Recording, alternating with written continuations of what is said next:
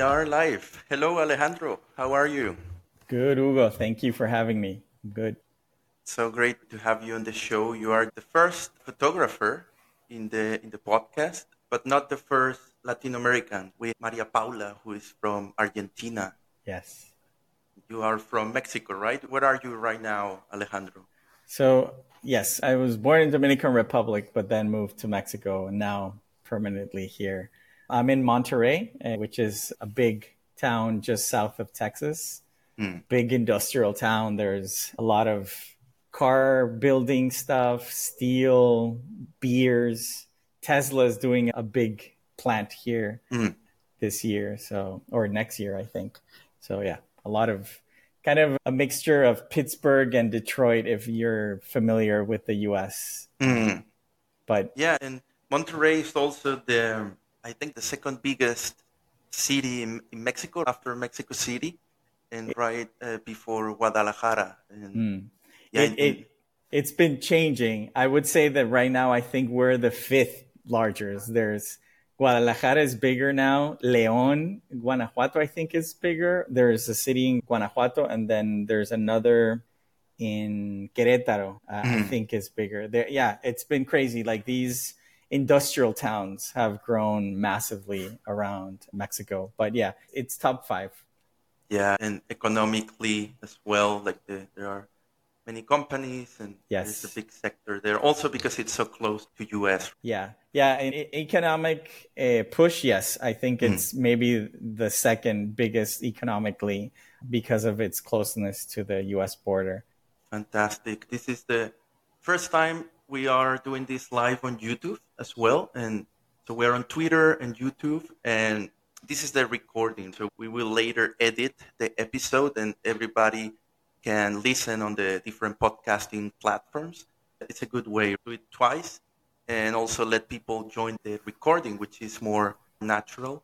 Yeah. And Alejandro, I'm very excited to have you here because you are a super talented photographer. You have a career that expands, I think, over a decade, right? Yeah. And you have won many awards. You're held in many collections, public and private collections.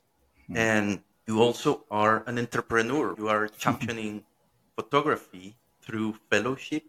And to be honest, this is how I got to know you. You are also combining AI with the photography world through the post-photographic movement, which Yeah. I find that super interesting. So we have so many things to talk about today.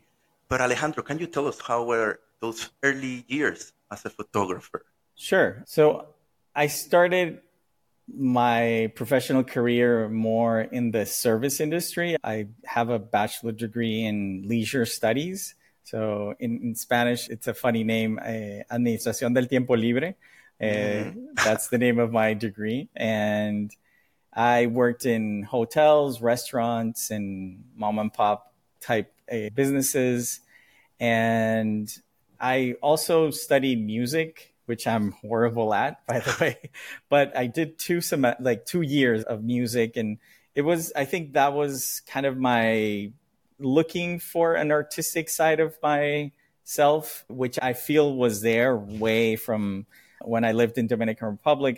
The school that I went to was very inclined towards artist ideas and critical thinking. So there was something there. I thought it was music, but it really didn't pan out. And then almost 10 years into my career in the service industry, I started doing photography just as a hobby on the weekends. And then I landed in a workshop, like a theory workshop, actually, about photography and how to analyze images. And that workshop showed me that there was this whole world that you could build with a photograph, and that there's a whole world in what you can say, and there's a whole world of where that photograph can circulate and be distributed. There's photography museums, there's photography collectors, there's photography festivals, there's a whole array of genres of photography. And for me, that was eye-opening, because for me, photography was what I found in my family album. And that was it. It was a storing of memories and a storing of stories. And that just made me fall in love with the medium. I left everything. I stopped working in the service industry and I started doing photographs. And I felt I was late. I was 27. So I came in with a big rush and I didn't want to do a second degree. I didn't want to go back to school. So the nearest thing that I found was working in a museum and an archive of photography. That really was like my master's degree in art. I learned everything there was to do to be a photographer, how to do a project, how to do good photographs, how to print them, how to frame them, how to store them, how to conserve them for the future, how to write about them, how to display them, everything. And I did that for 5 years at that museum. I ended up doing curations for them, doing contests for them, bringing more archives to be donated for the museum. Like I learned all you needed to learn to be a photographer in the realm of fine art, because photography, as many of the arts, have different ways in which you can practice. For me, it was about photography as a fine art, as a medium of expression, of personal expression. And after that, I went and I did do a master's degree in visual studies at the university. I started teaching in university. I did that for 3 years. I was always passionate about books. And so I started doing self-publishing. And I eventually created an imprint and I published Latin American artists. That's kind of like the start. In all that, I'm learning about photography, thinking about photography, and I'm doing my own art. I've been really lucky that the projects that I've done have resonated with the general public and with the art world. And yeah, we can talk in parts of that. The projects that I've been doing are long form projects. Sometimes it takes 5 years to do a project, sometimes 7 years. And I've been doing a lot of that for the past 20 years. Yeah. Yeah, that's fantastic. I find very interesting that division or that clear separation between fine art photography and, I mean, there is of course hobbies or things that people do for their own, but there are many people working as a photographer for different purposes. And actually, that's a question I had. I wonder if you ever had like a job as a photographer, like for a magazine, or there are many jobs out there that require photographers. But it seems like you, from the get-go, went through the fine art side. Is that correct? Yes, I did both. I actually have a lot of work as a commercial photographer. The interesting thing for my career was that because I was focusing more in my fine art practice, the commercial jobs that I were getting were very aligned to my vision of how I see the world. So I would do assignments for magazines, newspapers from the New York Times, the New Yorker, the Washington Post. But most of the time, those commissions had a relationship with the work that I already do as an artist. And my work, yes, it's in fine art, but it's kind of documentary. So it's an in-between an aesthetic experiment and a conceptual documentary experiment. So it's not just pure beauty. It's beauty in the everyday and in social issues that somehow I felt attracted to talking about. But I bring not a journalistic vision where it's not about telling the news. It's about a subjective understanding of the problem that is in front of me. Okay. And Alejandro, that clear purpose that you're trying to share, that message, did you get that from the get-go, or was that something that you formed over time because of things that were happening in your environment? How did you come up with that vision for your photography? Sure. It's a mix of things. First, it's the place where I live. Latin America is a place where there's a lot of social tension. There's a lot of urban tension, issues that are constantly making you feel vulnerable and in contact with everything that surrounds you. You don't normally live in a bubble where nothing happens to you. You're always, if it's not a political issue, it's a social issue, it's an urban issue. It's almost like we are in a perpetual state of change and building. Latin America is not finished. It's always changing. And that, I think, was part of the inspiration for a lot of my work. In how did I perceive it? Because you can live it and not see it. But for me, it was that shift from the Dominican Republic to Mexico.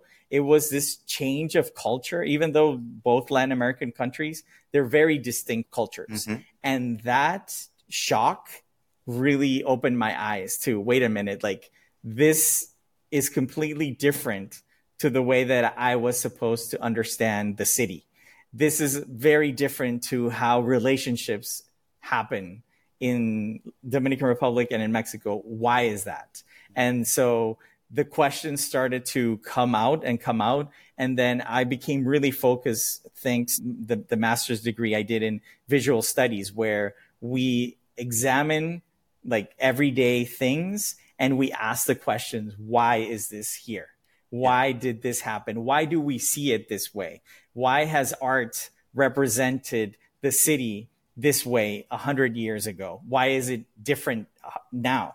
And so I prepared myself to ask the right questions, both empirically and theoretically. That combination really helped me form the vision that I have for my art. Yeah, I can relate. I'm originally from Venezuela and I moved to Mexico City when I was years old. And as you said, it's very different countries. I mean, we speak the same language. It's Spanish. There are similarities, of course, but there are also very big differences in terms of the country, how things work, the culture, how people behave, and they communicate. And yeah, you're right. Latin America is always changing. I was looking at some economic data from the 50s, the 60s, in this case about Venezuela. And there are many reasons why, but it's changed so abruptly, and also in Mexico, so depending on who is the government in turn, what are the things happening in the world, and how that affects Latin America in different ways.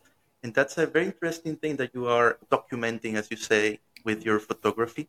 And Alejandro, when you say some of your projects take 5, 7 years, why is that? What is the reason that they take so long?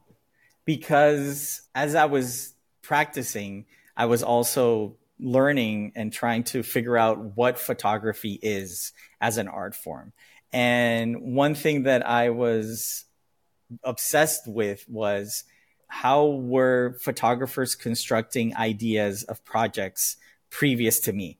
When I see what was happening, say in the 70s, 80s, maybe up to the 90s, it was very much single-sided approaches to problems or to projects. There's a project on deforestation and you go and you photograph deforestation and you might stay there 6 months, 8 months, document that.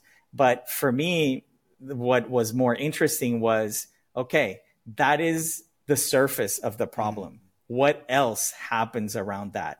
Like, can I picture the town meetings where they decide what part of the forest is going to be torn down? Can I photograph and take portraits of the family members of the people who work in the logging industry? Can I then photograph the houses where those logs are being used in? And so it's a building of a project that is very much aligned with, I think, our information society in which we live, where there isn't one truth. There's many truths. So I want to, as much as I can, present a project from 10 different perspectives. And it's in those 10 different perspectives that the poetic starts to emerge. Because for the first time, it's like, oh, yes, I'm talking about deforestation, but have you ever thought of deforestation next to town meetings?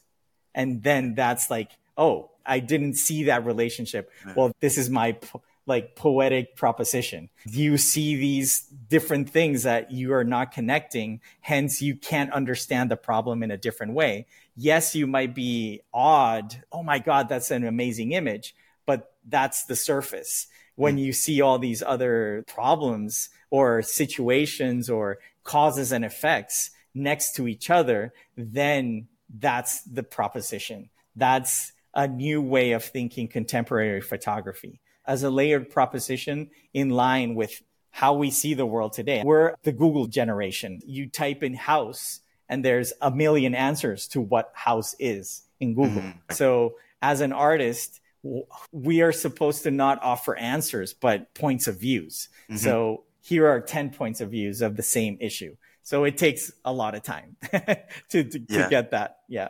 Yeah, I can imagine you need to schedule it pretty well. If you want to go into these town meetings, you need to know when they happen. Exactly. And probably you need to ask permission, and they will be like, hey, but why is this? I don't, and also like photographing people, that might be, you need their permission. So there are so many things that play a role, and I guess the logistics of all these, because now that you are very well established, I can imagine you have more resources to go on more challenges and more, let's say, complex projects. But early on, Alejandro, what were the things that were complex or challenging in the early days compared to now in the position you are these days? What would you say was complex, challenging? Yeah, that's a really good question, because it's definitely not the same to like when you're an emerging artist to build projects than when you have a little bit of a track record and maybe some sales support and institutional support. It's just a whole different ballgame. For me, I was all in, maybe a little bit more than I should. I'm really obsessive. Like, I don't do things halfway. So that was an extra value that I would bring to my building of my career. I would just not think of anything. Every single dime that I was making in any commercial work or working at the museum, everything went back to gasoline, traveling, buying film, developing film, printing, and just doing all that I needed to do. It was a big sacrifice. It was, I would say, 5-6 years, absolute devotion to my practice. And I think it accelerated my path. And I was getting awards and scholarships, and not scholarships, grants from businesses, from the government to do my work, because I showed a lot of dedication and a lot of results. So by the second year, not even the second year, by the first year into being a photographer, I had already a solo exhibition at a museum. I had a book deal. I had a traveling exhibition that went to 5 museums around Mexico. And that was only 1 year into my practice. But it was just, I was obsessed, and I'm still am. And of course, there were many no's. I was knocking on a lot more doors than I do now. But it was a challenge, but I just felt that I had to do it. Like, I had no option. It was that or just boring myself to death. Working at a restaurant. I was like, no, it's all or nothing. I was 27. I felt like I was late into the game. So I was like pushing. And I did not live of my art until 6 years into my practice. I did get a lot of recognition and a lot of exhibitions, and I was published in magazines and newspapers, but I was making zero money. It was just money to do more art. Okay. And then eventually, when I started working with galleries, that's when I had a little bit of more, I would say, holgura, a little bit more of breathing room, yes, to think of bigger projects. I started traveling and doing projects not only in Mexico. I started going around to different countries, but it's a path. And I see a lot of the people that I started with at that time, and they're not in art anymore. It's not a path that is nice to many people. Yeah. It's really hard.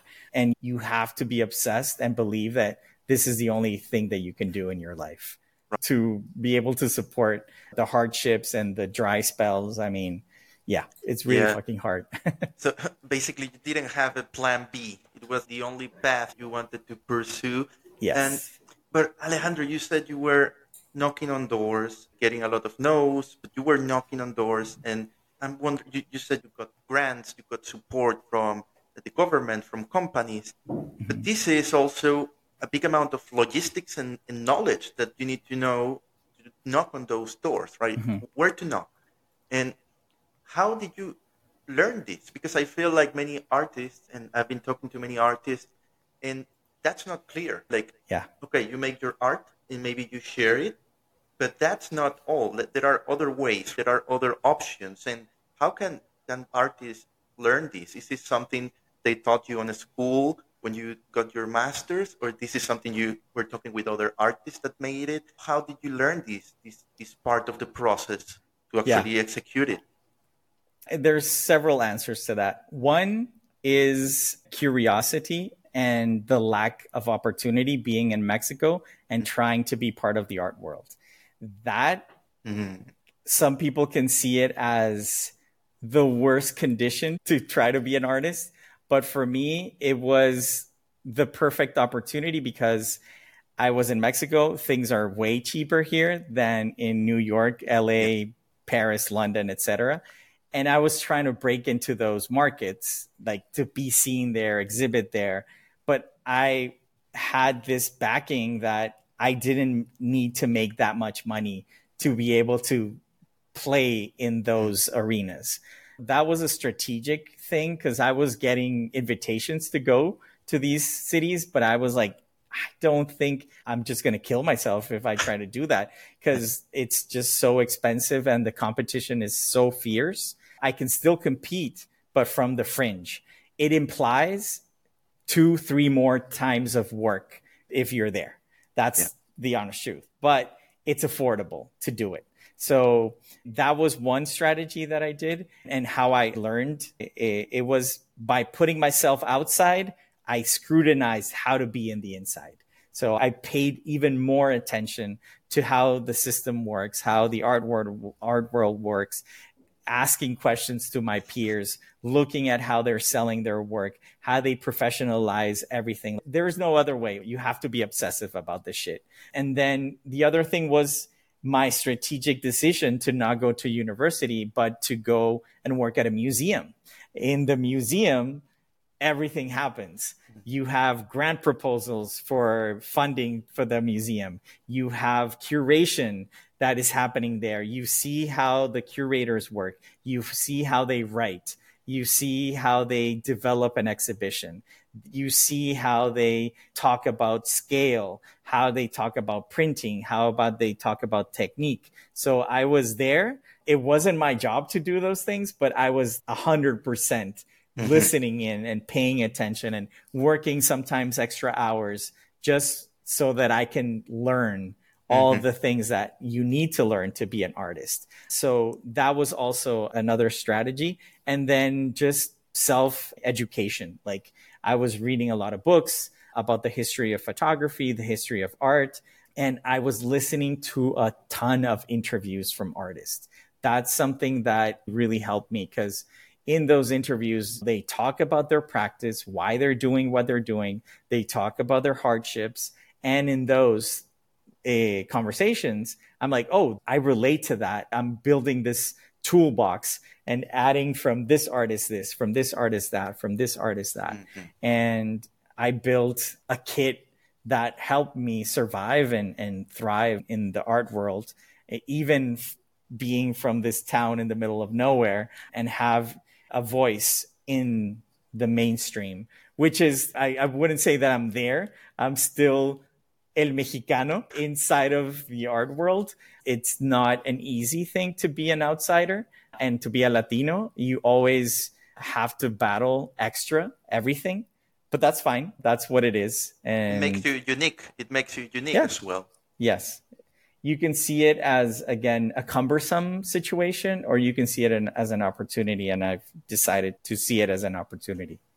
Yeah, no, that's fantastic. I think it's very inspiring for many Latin Americans that maybe are in their 20s and they are going through what you lived at those years. Very interesting. And Alejandro, we went through your beginnings, how you got interested in photography, all you went through, how were those 5, 6 years. But then you are also a very established figure in the digital space, in the NFT space. So I wonder, how was that? When did you discover NFTs? How did you enter this new world? Let's call it that way. How was that? Uh, Sure. when would that happen? I think the seeds were planted when I was actually working in the archive, but gonna give like a little bit of background. My main job was digitizer of the archive. So I was scanning photographs from the 1800s up to the 21st century.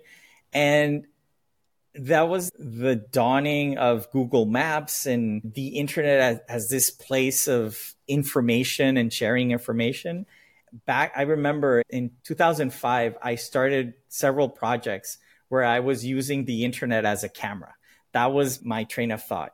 I was going to places that I couldn't photograph and using the internet to compile collections and ideas.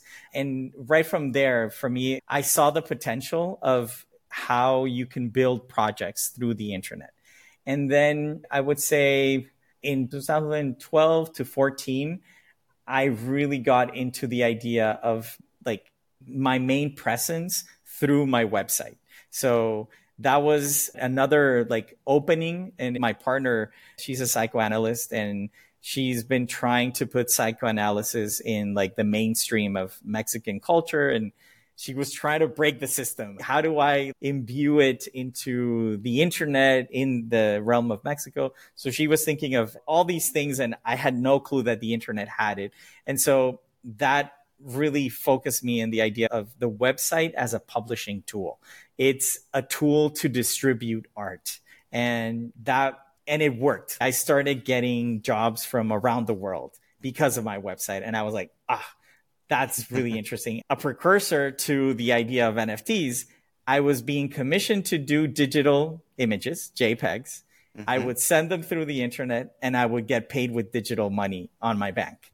And that's literally the NFT model. You sell a JPEG, you get paid digital money for that. So right from there, from 2012 to 14, when that started to happen for me a lot, I was like, yes, this is something that there's an opportunity here. And then I created the Carpoolers project in those years of 2012, 14. And I experienced for the first time virality in the internet. That project went viral many times. It was something that like I had never experienced. The amount of people reaching out and the amount of connections that were happening and the amount of value that those images were creating as digital images was fascinating for me. That was like, again, the seed for me, my digital journey. But then in 2020, when the pandemic hit, I had like 2 solo shows in the US. I was going to be part of 2 big art fairs in Paris and New York, and everything got canceled. So it was like, oh shit, what am I going to do now? And all these things that I had planned just went to dust. And I was just sitting in my home drunk all day for a couple of months. And somebody reached out from WeTransfer, a good friend. He said, hey, there's a company called Foundation that they're thinking of selling digital art. I'm like, oh, interesting. And they're like, would you consider something like that? I'm like, yeah, the Carpoolers project has been circulating as digital art for a long time. I think that would be a good solid project to offer. And so I sent them 3 pieces, 3 images. Of course, it didn't sell because I had no clue what I was doing. We were, I think, maybe 10 artists on Foundation at that time. It was like a beta, a try for them. Yeah. And it didn't work. Maybe I was there from August, September, October, November. That initial website was gone. It didn't work anymore. And I just didn't follow through. And then in January 2021, I started doing a lot of TikToks, and a lot of people started talking of NFTs. I'm like, wait a minute, that's what Foundation was doing. So I emailed them back. And of course, I saw the new website. And I'm like, oh my God, this has exploded. Yeah, it had become something huge. They were like, yeah, but you need an invite. So I started to look for invites and eventually found an invite with a photographer. And I got on the platform and I minted 3 pieces. Back then, it was crazy expensive. I think I spent $400 per mint and then another $400 per listing because you used to just mint. And if you want to put a buy now or put it for auction, you had to pay again. So that was like $3,000 for 3 NFTs. It was a lot of money. That's all that I could do at that time. And of course, nothing. I sold nothing because, and now in retrospect, I understand I had no clue what I was doing. Like, this was a new culture that had emerged, the Web3 culture, that I had no idea how it worked, what it was about, what was the philosophy behind it. I understood my value of my digital work because of the virality part of it. I was like, if these images have circulated through the internet, it means that people value them as digital objects. Right. But that idea was not exactly aligned with what the value of an NFT was. It took me months to really take another deep dive and basically start my career from zero. It didn't matter that I'm in the SF MoMA, in the Getty Museum, and all these private and public collections. It was like, no, what do you mean in this new world? And so I think I came at it with no respect at the beginning. And then I understood, no, wait a minute. If you really want to be a part of this space, you have to respect it, understand it, and find a way to entice conversations that are aligned with the values that are shared in the NFT space or the crypto space at large. And so it took me to, again, become obsessed. What is this place? What does it mean? How does it work? What are the historical precedents to it? And I think by the time that I was ready mentally, I found sales. And it was a good amount of sales and success with the carpoolers. It sold out in about a week.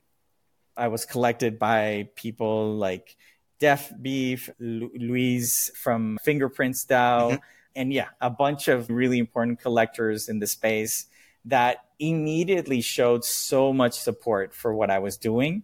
That made me stay. I was like, wait a minute, this is huge. This is not an amazing opportunity for me as an artist, but for the art world at large. I've always wanted to offer or be part of something that opens opportunities. Maybe because of being an underdog and being outside, I was like, this sounds like a place where we can offer opportunities to more artists. That made me just fall in love with the space and think, what can I do to help others find the opportunities that I just found in the space?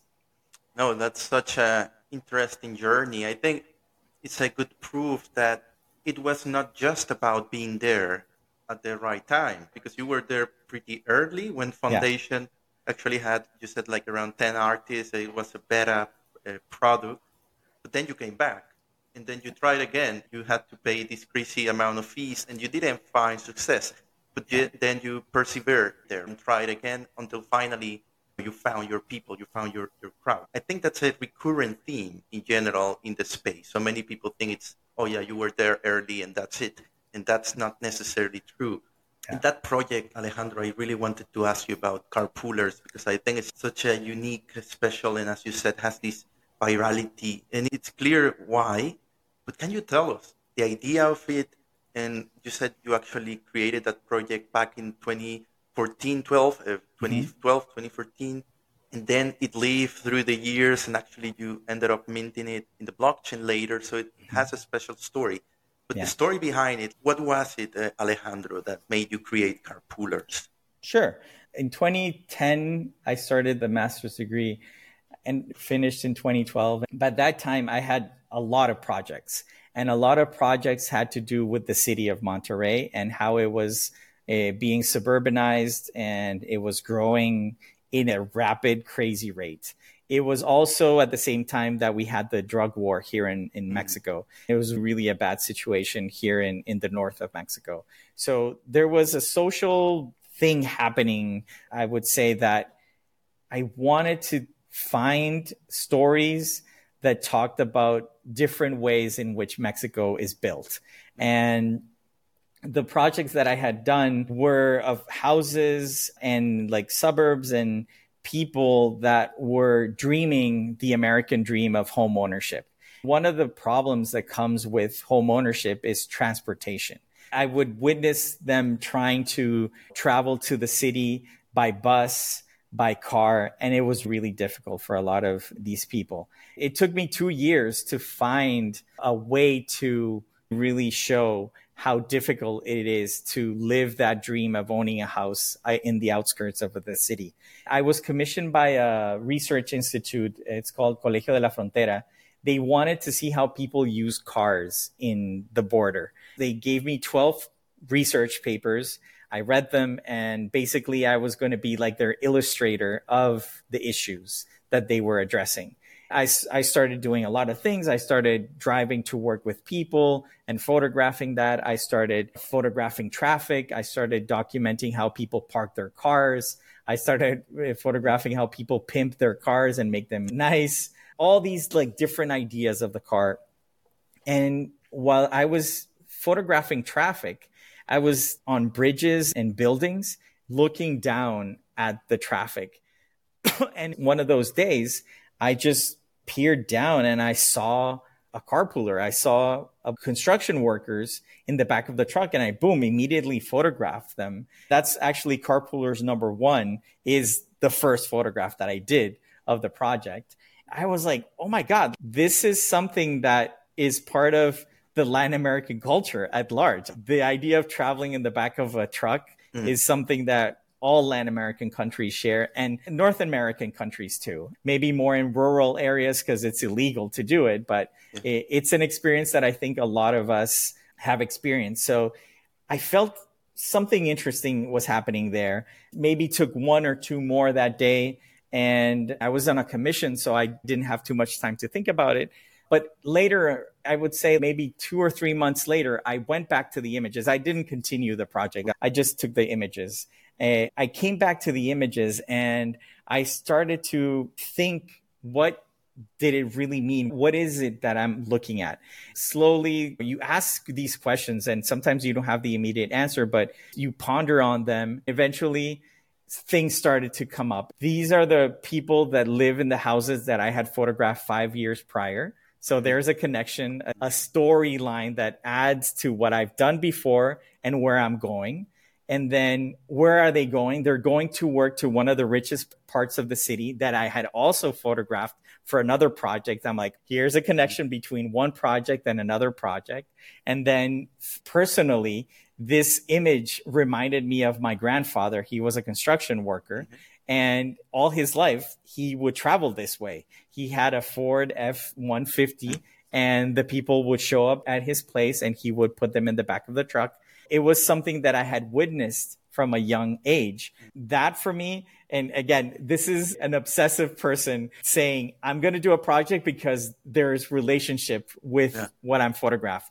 I can't do something and not have something connected with it, either a project or personal. Once I convinced myself of that, I'm like, okay, the project is there. Let's go do it.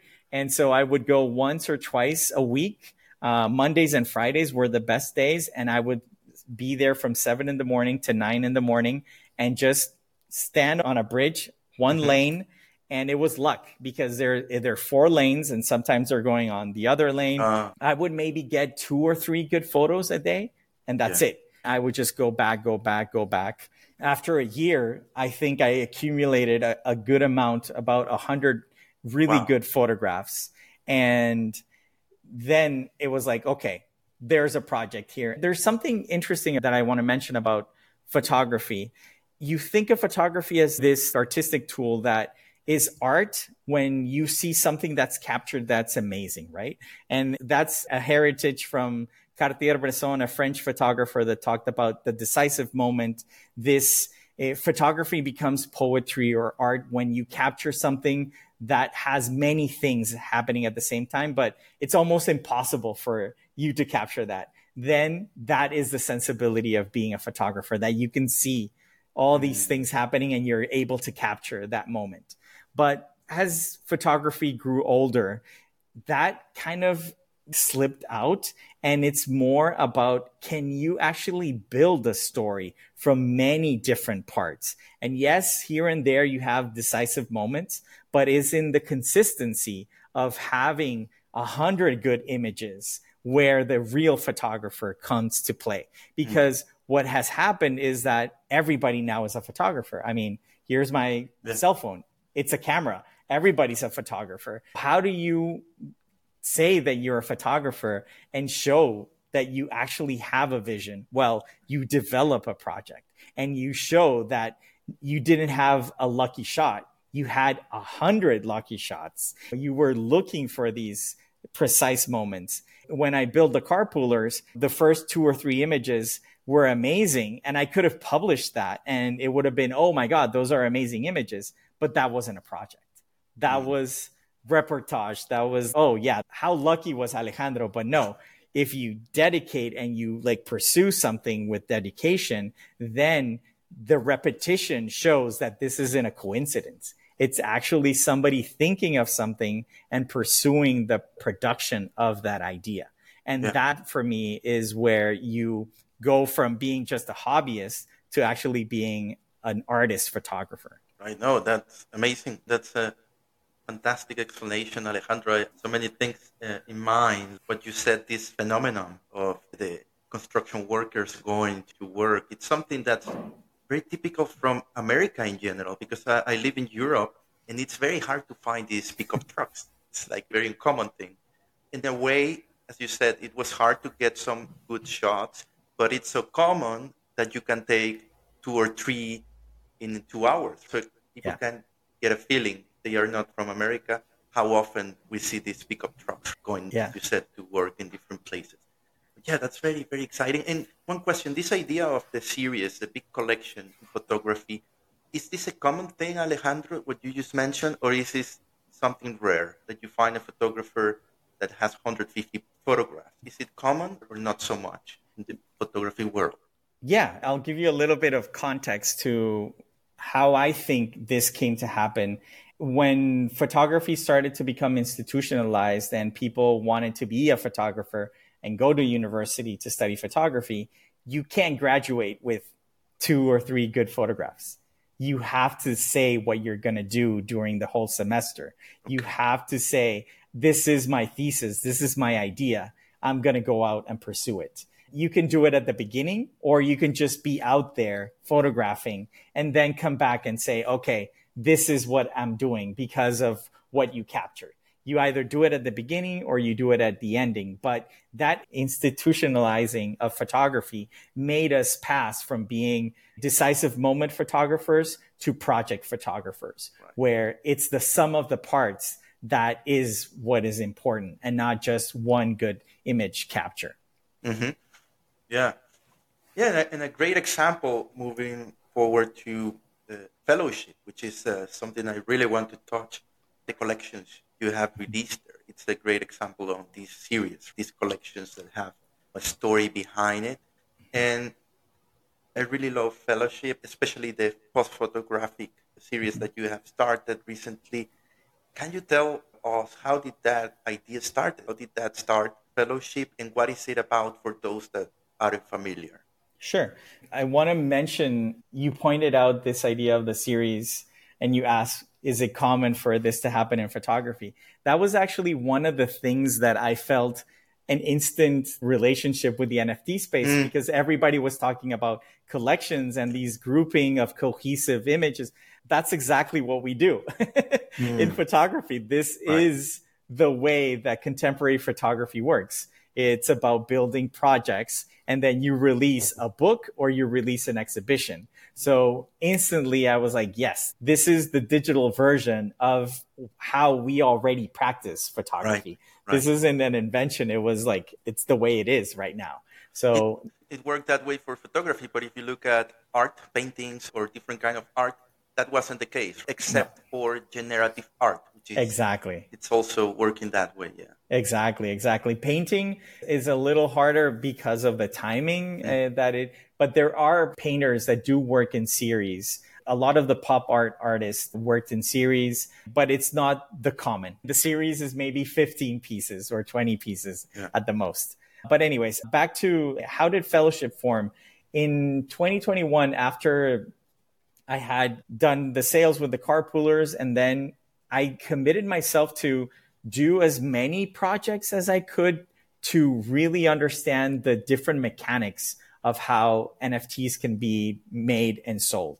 I started experimenting a lot. I went even to do a photo book where I was selling a paid paper, a page of the project. So if you wanted to buy the NFT, you would buy page 1, 2, 3, 4 from the 100-page project. I played with image and text. I did a ton of different projects. I did exhibitions in crypto voxels, on cyber. I did everything that I could so that nobody would tell me, oh, what is it to do NFTs? It was like, I want to feel that I actually know exactly what I'm talking about.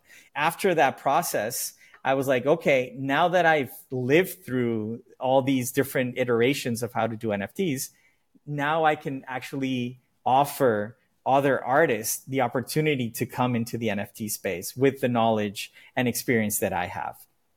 I had this crazy idea. I'm a collector too. Physical objects, I buy photo books. I'm obsessed. I buy a ton of photo books, cheap and very expensive. I had this vision of, if NFTs, if these artworks, digital artworks, are one of one pieces, there's going to be just one opportunity to build the best NFT photo collection in the world. There's only one opportunity. And whoever is crazy enough to do it, they're going to build the best collection ever. I started talking to several collectors and I ended up reaching Studio 137. He collected some of my carpoolers and from the other projects. He was a big generative art collector at that time. I told him my theory that there was this opportunity to look for the greatest photographers of the world and help them mint their work, buy pieces from their collections to build our collection that will be unrivaled. He was crazy enough to believe me, and we started doing that. We went out to my heroes in photography. I went and I knocked on their doors and I said, hey, we're building a collection. It's a once in a lifetime building of a collection. We will support you in the technology of how to do your smart contract, how to mint, how to be all that you need to do your NFTs. We'll help you with all that. We'll give you the support. We'll put in the funding to mint and everything. Because again, at that time, it was still expensive. And we will collect stuff from you. We started doing that for artists that we just really admired and knew that as soon as those NFTs would hit the market, and we were really optimistic, everybody would want them because we thought everybody was going to know, oh, these great artists, oh yeah, everybody's going to want them. And of course, it's not like that. But we super believed in it. So we started doing that. We started buying and buying and buying. What happened was that the artist didn't get any traction because they had no idea what Web3 was. They started coming back to us and saying, hey, would you consider maybe selling the rest of the collection for us? And we would give you a commission if you sell that. Like, oh, okay. Like, that's an interesting thing. We were just going to be buying and building a collection. But this way, we would be able to sell work, gain a commission, and buy more work. It was building a self-sustaining building of an art collection. Because of my experience with the museum, working with galleries, I knew exactly how to build a relationship with an artist, how to build contracts, how to make everything so that it's professional, so that everybody gets paid and everything works out. That's what we started to do at the beginning of 2022. That's the program right now. In reality, we collect a lot and we try to support artists that we love and that we want to buy from them. That's the only reason that we're selling, is because we want to buy from them, because we believe in their art. It's a very particular organization compared to what's there in Web3, where platforms mainly just sell. That's their mission. For us is we sell what we want to buy. We sell the stuff that we think is the best of the best. That, I think, shows a different way to build an NFT platform project. The proof is in the pudding. The projects that we do have very particular mechanics or ways even design wise, UX wise, we want to buy in the platform. We build the platform that we want to buy Yeah, in, yeah, you yeah. know? It shows Yeah. clearly that it's very custom to Yeah. each particular drop, and it keeps the quality very high as you are collecting as well. I was not aware, to be honest, about the collective part. That's very, very interesting. How many shows? How do you call them? You call them shows or releases? Yeah. Yeah, I would call them releases, collections. We've done a ton. I mean, maybe close to more than 50 up to now Okay. Yeah. with a varied. Our main thesis is photography is the most important artwork of the last 200 years. Photography changed everything. It changed painting. It changed installation art. It changed sculpture. It's changed drawing. It changed everything. Not accepting that is foolish because it really did. It changed the world. Yeah. Social media is based on photography. Education is based on photography. Advertisement is based on photography. This is the thing that transformed our world. We take that as a premise and we think, okay, how does photography relate to AI? How does photography relate to painting, to digital painting? How does it relate to generative art? We try to find artists who are willing to think in those premises or that are already thinking in that way. The project that we did with Dmitry Cherniak, it's about how photography was an art form that started the idea of automation. It was the art form where people were using mechanical means to create images that were not touched by the hand of the artist. There were artists in the 1910s and 20s, especially Laszlo Moholy-Nagy, that were thinking the camera as an automated machine that without the presence of the artist creates an image and it's a compelling image. And he was doing these things called photograms where you don't use a camera. It's all in the Lightroom and it's just a light sensitive paper. And he would put shapes and objects on top of paper and create an image without a camera, but it was a photograph and it was a ready-made, an automatic image that there was no drawing, there was nothing. It was automation. When we thought of that and we saw Dimitri's work and we said, hey, we were already selling work by Laszlo Moholy-Nagy. And we told him, look at this work. There's a big relationship between you guys. Would you consider doing a project? That ended up being Light Years, which is a beautiful project that is acknowledging that little gesture that photography did. It didn't pursue it. Let's say it's not the main thing of photography, but it was there. It was an inception moment of thinking of automation through photography. He saw that and he delved right into that and traveled around the world, meeting the family of Laszlo Moholy-Nagy and going to the archive, going to the collection and all the stuff that they have in Switzerland, in the US. And he built a beautiful collection. That is thinking of generative art and photography. And then AI started to happen. And we both, Studio 137 and myself, we had already been collecting AI stuff, not for fellowship, but just individually. I think it was November 2022, we started collecting Rope Reinisto's work. And we started building a relationship with him. I remember telling the team, everything's going to change. When I started seeing Rope's work, I'm like, that's it. There's no turning back. Photography is going to change. Art is going to change. And the rest is history. We started a beautiful relationship with him. He introduced us to ideas, to other photographers, and we started building the AI arm of fellowship that, again, the premise is that AI is a consequence of photography. We've lived under 200 years of this hegemonic power of photography as the main thing that creates images in our world. But we overpopulated our world with photography. And what are we supposed to do with trillions and trillions of images? Feed it to a machine that finds patterns of how we've pictured the world. And that machine will now help us see the world in an ordered way.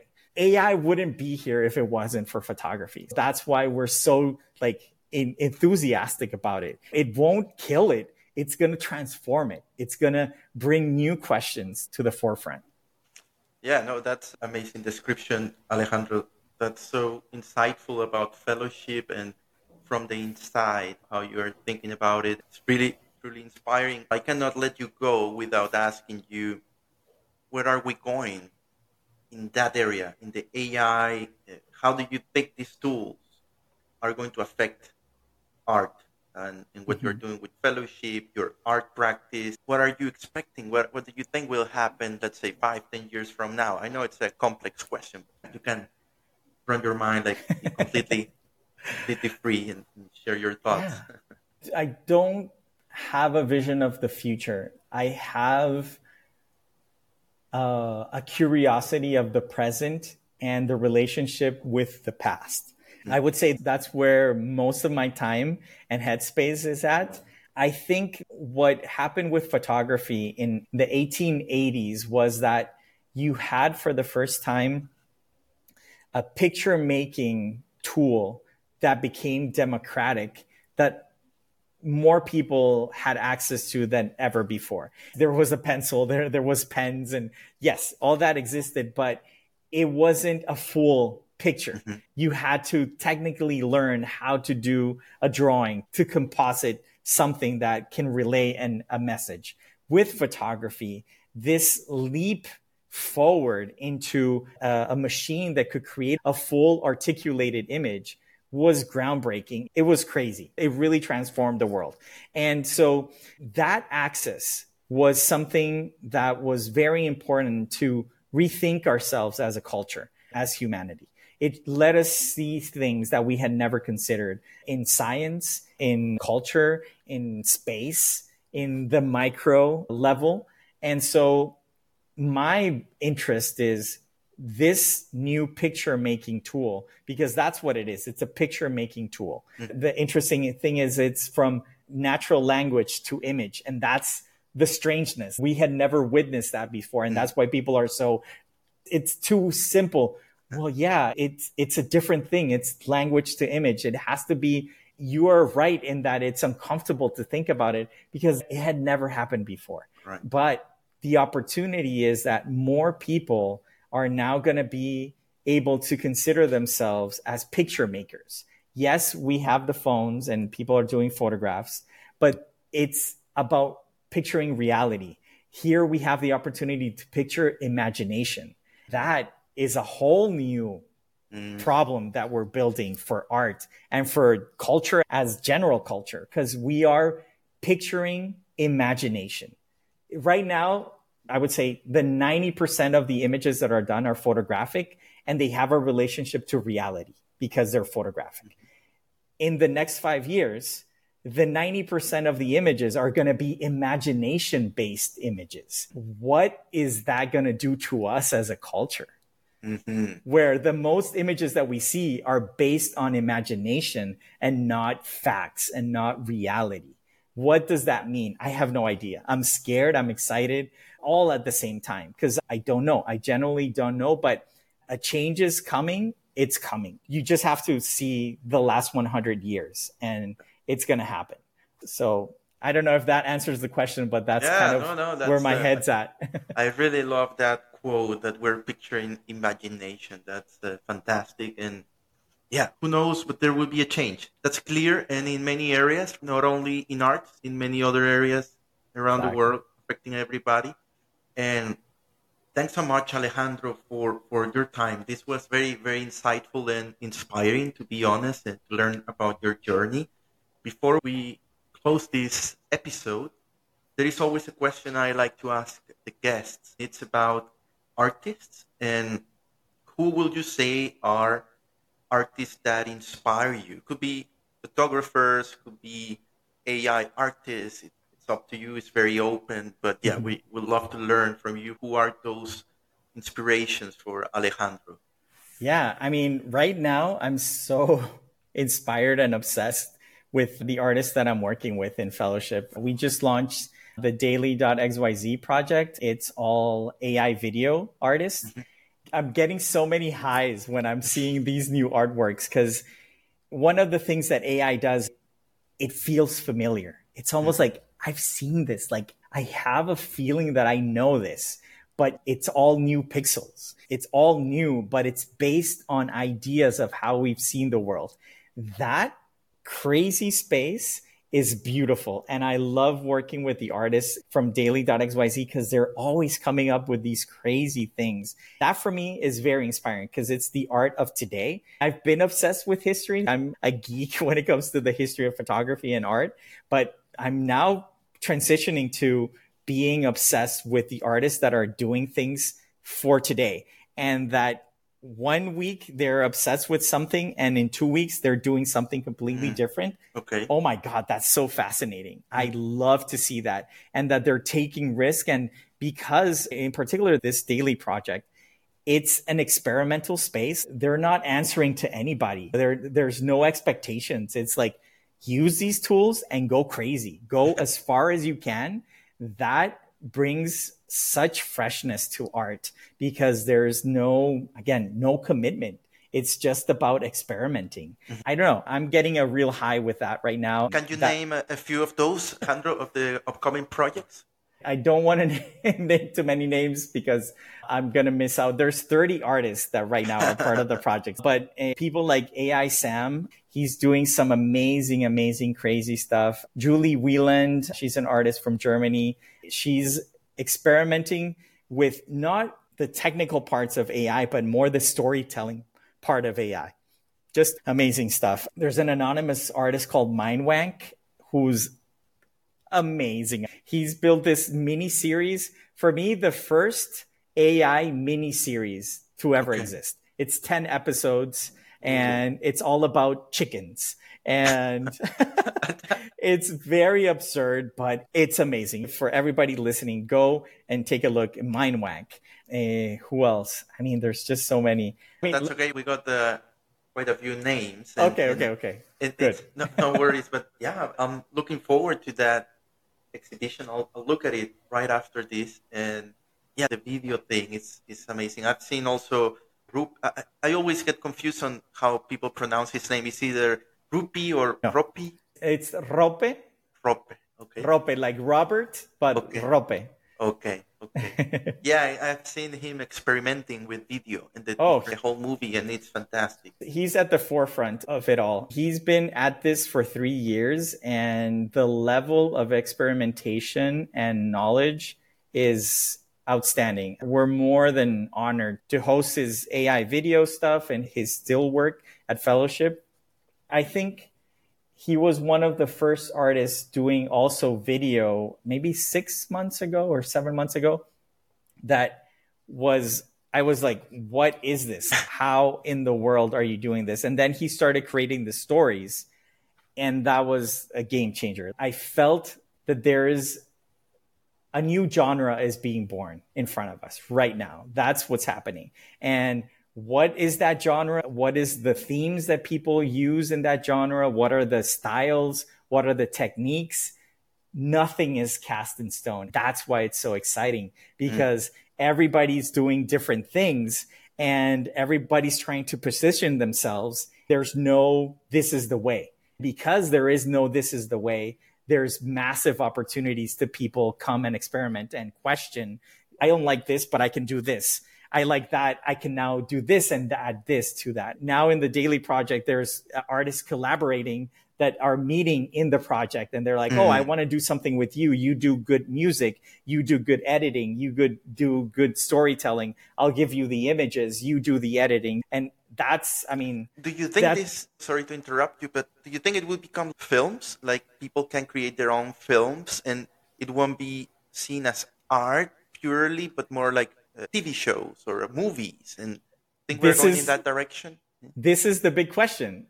We don't know what AI video art is right now. Is it a continuation of video art? Is it music videos? Is it what? We don't know. One of the artists that we work with just did a whole AI video for Cuco, the Latin American singer, and it's with AI. And there's another one of the artists is working with a very big band, and all the video is going to be AI. They're doing music videos. Then you have like people like Rope who are doing basically shorts. They're like short stories. Sure. We have like Pierre from the Daily Project. He's done several longer form films that have been part of the Tribeca film festival, and it's including AI already. This is the exciting thing, is that it's not formed yet.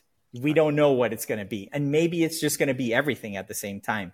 And you're going to see AI experimental art. You're going to see music videos. You're going to see long form films and documentary films. We're here to experiment and to see what happens. I think that's the beauty of what the project is that we were seeing that it was happening all over the place. And we gathered all the artists together. And you can come, if you want to see what's happening in AI video today, you come to daily.xyz and you can witness all the different styles and uses of the techniques at the same time. Yeah, that's super exciting. I love to close the episode on that, in that feeling of what's coming, and the possibilities are endless, as you said. Alejandro, thanks so much for sharing all these with us, and I hope to have you in the future again in the show to see what you're up to and how these things have evolved. Maybe in a few 1-2 years from now, a few months, and we see what's changing and what's the state of AI. And yeah, let's stay in touch. And thanks so much, Alejandro. Thank you, Hugo. It's been a pleasure. Thank you. Bye bye. Bye bye.